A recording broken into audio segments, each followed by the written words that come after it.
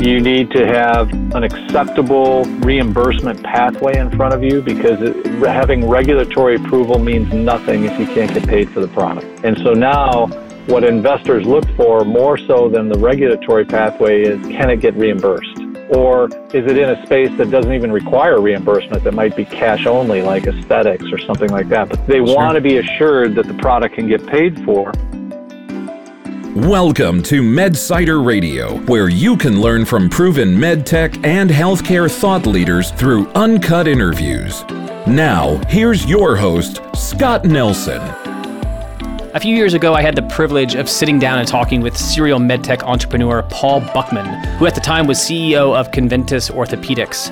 Prior to Conventus, Paul held CEO roles at a variety of startups, including Pathway Medical Technologies, which sold to Bayer Healthcare, and DVAX, which sold to Biosensors International. From 2004 through 2006, Paul served as president of the cardiology division of St. Jude Medical, and prior to St. Jude, he served as chairman and CEO of EV3, a company that Buckman co-founded and was later acquired by Covidien for $2.5 billion. Yeah, that's a billion with a B.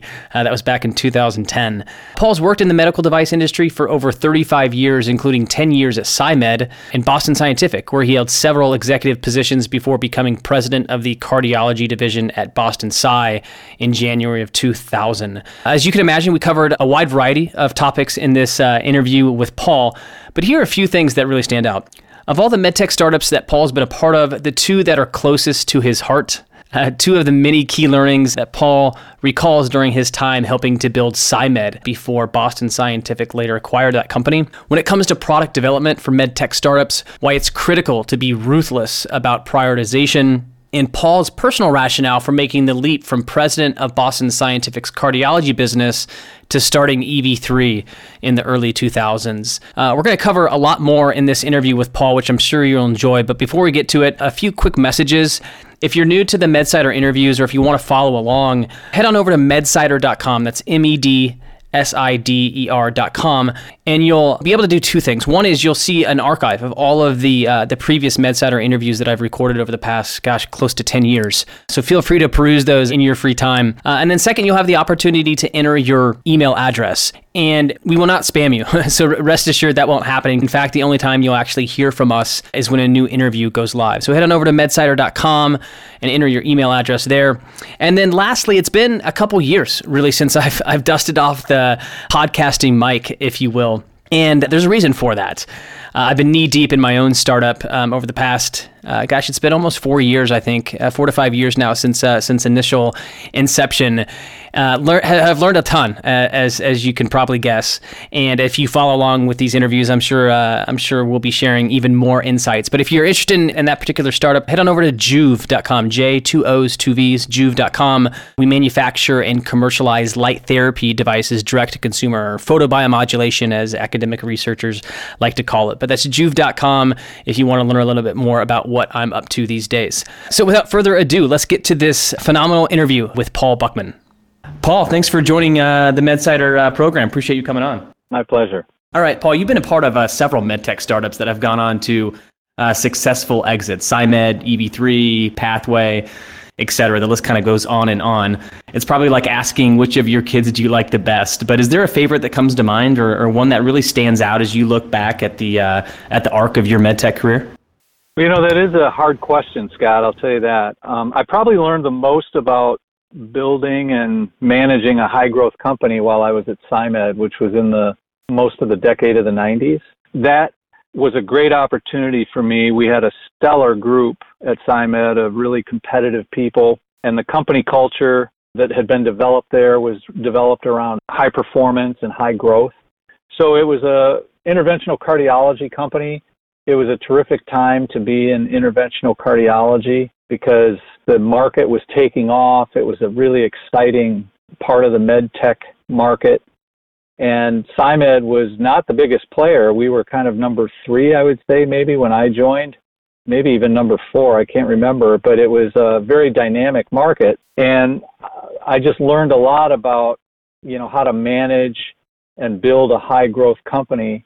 And SciMed had such good people and such good leaders and such a good culture that it was a great place for someone in my position coming out of mostly a sales background to learn a lot about how to do that on the inside of a company. And SciMed was clearly a sales-driven company, but we were also product development driven because the interventional cardiology market was a product, almost horse race, you could call it. Every company, it was a race to see who could come out with the next generation product, the next iteration of a product. And it was truly a race to market share and to market leadership. And it was so fun to be in that because SciMed had this competitive nature to it and kind of a take no prisoners attitude that it was just really fun. And we grew a ton. I would say in the 9 or 10 years I was there, I think we went from probably less than $100 million in revenues to almost $2 billion in revenues just in that window of time. I think it was like 9 years.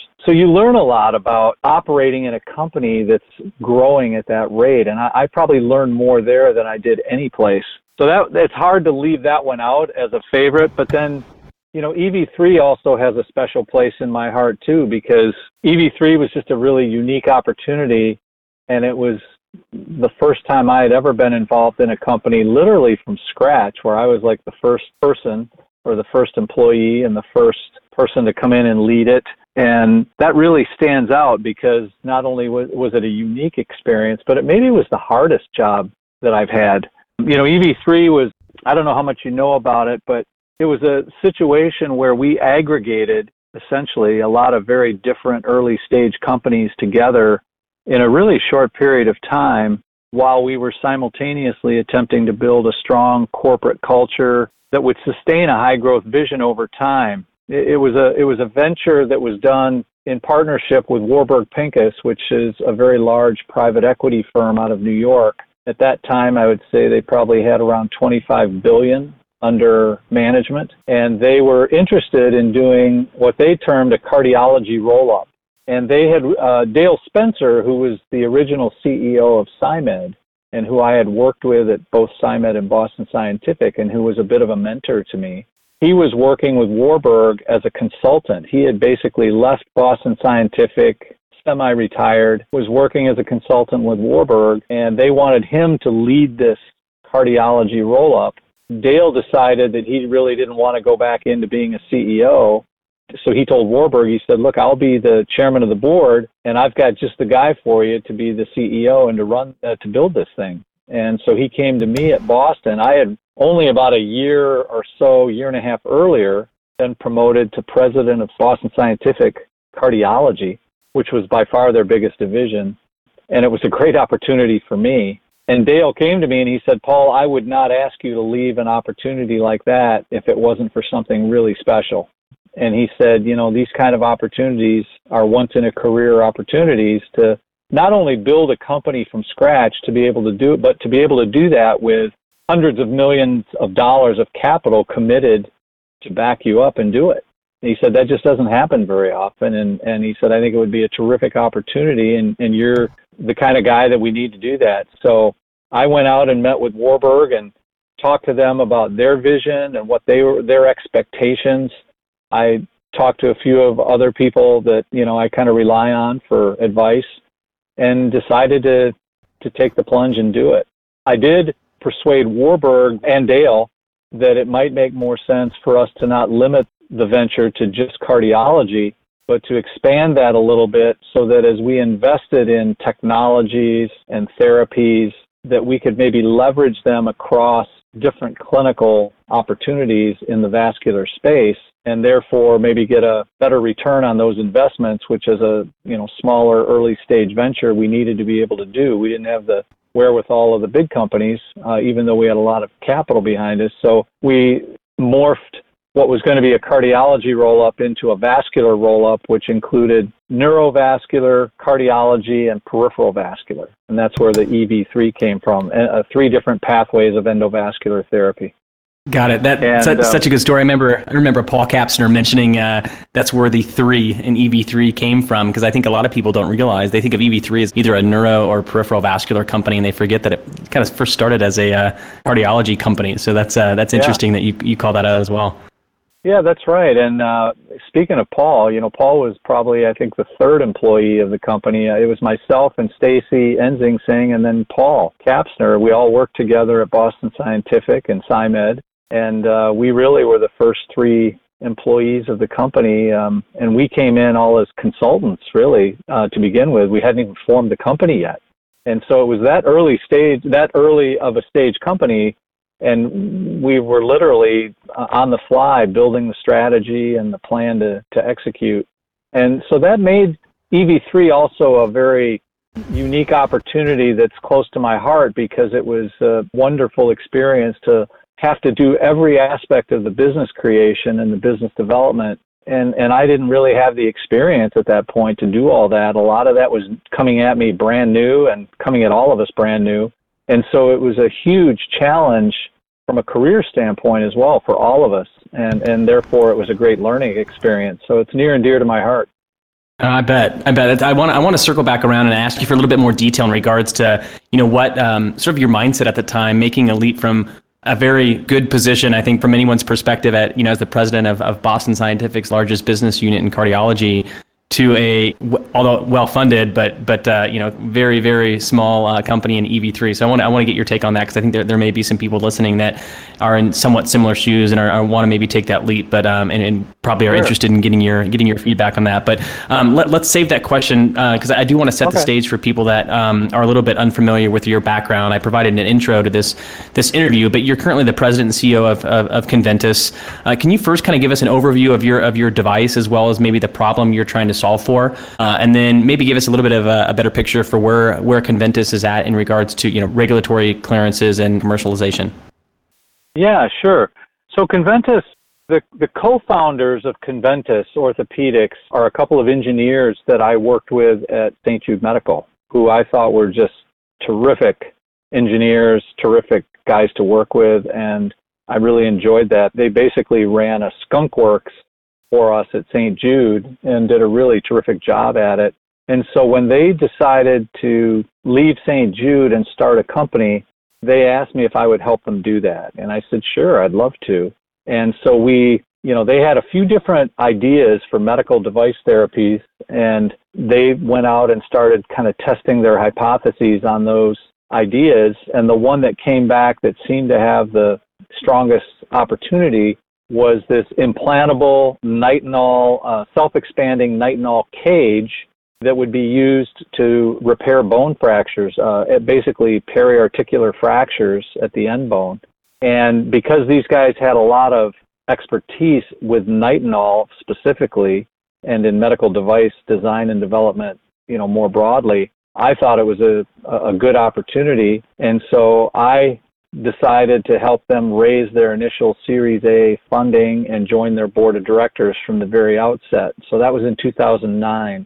And I went to a couple of friends of mine who were in the venture business. One was Dan Cole, who I worked with at Edwards and SciMed and Boston Scientific, and he was running Spray Ventures at the time. I also went to another friend of mine by the name of Keith Grossman, who was working for TPG Biotech, which was a large venture firm or private equity firm. And those two knew each other well. So I said, would you guys be willing to come in and partner on this together and put the early money in? And they agreed to do it. They met the two co-founders and really liked them, Paul Heinrichs and Mike Brenzel. And so they put in the initial $7 million of funding, and we were off to the races. And basically the board of directors was myself, Dan Cole, Keith Grossman, and then the CEO, who was Paul Heinrichs, one of the co-founders. And that's how we got started. Later on, again, this was a situation where Conventus later on, it took them 3 years to get their initial 510K clearance with the US FDA. And that was significantly longer than we had funded the company for and had anticipated.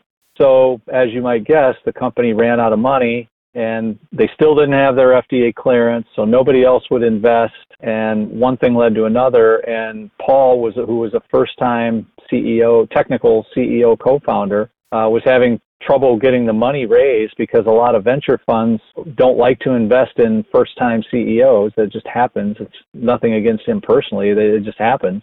So the board asked me if I'd come in as CEO and take over. And I did, and we ended up recapitalizing the company, bringing in new funding, and moving forward. And then we actually were able to get a number of regulatory clearances in succession. We now have, I think, three or four.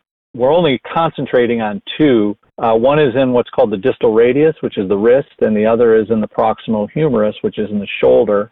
Then we also have the proximal radius, which is the elbow, and we have the proximal and distal ulna. So we technically have 5 FDA 510K clearances, but we're really only focused on 2 of them from a market standpoint at this time. So that's what the company has. It's a very unique and differentiated technology, and it has a number of advantages over the current standard of care, which would be metal plates and screws. And, the challenge is going out and getting orthopedic surgeons who tend to do things the way they were trained to do them, with the products they were trained to do them on. So, it's a bit of a process getting people to change how they practice and to use a new technology that looks and acts completely different. But at the same time, we've been able to show that the technology has a lot of benefits over the existing standard of care. And slowly but surely, people are starting to convert to the Conventus cage because the clinical results are just better. And that's been very exciting to see. It just takes a long time to do that in orthopedic surgery because people tend to do everything the way they're trained. I bet you're used to probably playing in the interventional or vascular space where most physicians would naturally gravitate towards lower profile, less invasive device or therapy, whereas in the orthopedic space, I don't want to cast too broad of a blanket here with my statement, but they're used to opening someone up and having no problems with it. So I got to think that's probably a decent challenge to try to tackle there at Conventus and what you guys are doing. It is. In fact, what I've told people for over and over is that what orthopedic surgery needs is the interventional orthopedist. Someone who's going to convert surgical procedures to percutaneous procedures, because that's exactly how the interventional cardiology market came to be and grew so fast, because they were taking procedures and patients away from the cardiac surgeon. And, sure. In the case of orthopedics, if there was a specialty like that was a threat to the current orthopedic surgeons, you'd see a different adoption profile. But because it's the same customers and the same users, they don't need to change what they're doing. And, if you're trained to open people up and do things surgically and with an open procedure, then migrating to a less invasive closed procedure is, it's a big jump for them, and it happens slowly, and you have to have a lot of data and a lot of experience and a lot of peer pressure before that starts to happen. But it is happening, and I think Conventus has a really good technology and a good solution for these kinds of fractures. And so that's how Conventus, has evolved. They've been, like I said, they've been around since 2009, and it's a really wonderful group of people at the company, really strong technical development and operations team, really good regulatory clinical group. It's just a strong organization for a small company, and they've done a really good job, I think. Great. Well, I certainly would encourage everyone to I'll link to it in the show notes for this particular episode. But check out Conventus, because it definitely is an interesting take on orthopedic surgery for sure. So let's take this opportunity to kind of step in what I call the MedSider time machine and kind of learn a little bit more about your earlier career in med tech. So you mentioned earlier your time with SciMed and how valuable that was from just a personal and professional development standpoint. I think you mentioned you spent about 8, 9, 10 years or so, from the early days of SciMed leading up to the acquisition by Boston Scientific, probably experienced way too much for, a 45-minute or hour-long discussion, to really go too deep with that. But are there a few things that really come to mind, maybe 1 or 2 that stand out that really you still hold, that you still look back on even today that were really valuable learning experiences during your time at SciMed? Yeah, absolutely. There's a few things that I feel like I learned a lot about. I mean, from a business functional perspective, my background and history was always sales and commercial. So that's what I knew the best, I would say. I had a long sales career and marketing and all that kind of stuff. And SciMed was really good at both of those. And so I learned from a lot of just really good, talented people at SciMed. And because the market we were in was so dynamic and so pressure-packed, it was a fun time to learn. And even if you had a lot of experience in sales, you were still going to learn new things because it was just a brand new, different type of market. The other area I learned a lot about, though, at SciMed was product development. And I include Boston Scientific. It's just, they became a different company after that. But product development was an area where I also thought SciMed and Boston Scientific really excelled. They had terrific engineering. They had a really good process for product development. They had very close connections to the customers and the users. And that really influenced and drove our product development priorities and projects. And what I learned at SciMed and Boston Scientific was how to do really good product development that's differentiated and meaningful to the customer, but to still do it fast and at high quality. And it's easy to say, but it's hard to do because you have to be good at a lot of different things. You have to be really good at being able to synthesize what customers are saying into what they really mean in terms of what is important for products. And a lot of times customers don't verbalize very well what they really want. What they'll typically describe to you is the best product they've seen or used in the past. And somehow that'll kind of come out. And what you have to be able to do as a product development team or person is to be able to kind of see beyond that. And you can't just do it in a discussion. You have to actually be in the lab or be in the operating room or wherever it may be. You have to be there watching and interpreting everything they're doing during a procedure and see where they get frustrated and see what things work and don't work or see what things could be done faster or more conveniently. And our group at SciMed was so good at that, and they were so good and quick at turning those learnings into new product improvements, product iterations, new platforms. And I was just always so impressed with that, and it made it fun to be there because the customers saw it, they knew it, they wanted to work with us, and they were blown away by how fast we would come out with new products all the time. And that was just fun to be part of that because the customers were getting so jazzed by it. Hey there, it's Scott, and thanks for listening in so far. The rest of this conversation is only available via our private podcast for MedSider Premium members. If you're not a premium member yet, you should definitely consider signing up. You'll get full access to the entire library of interviews dating back to 2010. This includes conversations with experts like Renee Ryan, CEO of Cala Health, Nadim Yared, CEO of CVRX, and so many others.